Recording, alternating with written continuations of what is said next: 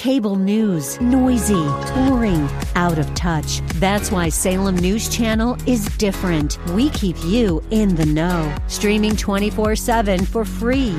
Home to the greatest collection of conservative voices like Dennis Prager, Jay Sekulow, Mike Gallagher, and more. Salem News Channel is unfiltered and unapologetic. Watch anytime, on any screen, at snc.tv and Local Now Channel 525.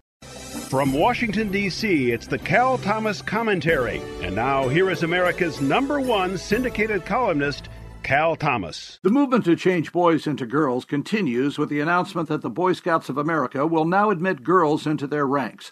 The problems with this could fill a small book, but to the culture warriors, it is an unnatural progression towards the emasculation of men and the establishment of a matriarchal society in which men do the bidding of women. Some will say that men have dominated women for too long and this is payback, but the issue is bigger than this. Men and boys have been ignored in the rush to establish a society dominated by feminists who promote abortion on demand, lesbianism, and transgenderism. The notion of male and female is being blurred from restrooms to sports and now to the scouting program. You knew this would be the next step when the Scouts announced gay Scoutmasters would be allowed into the program. Boys need somewhere to be among their peers, and so do girls for all sorts of reasons. Mixing the sexes at a young age will not turn out well for either sex. Thank goodness for the church scouting programs where common sense can prevail.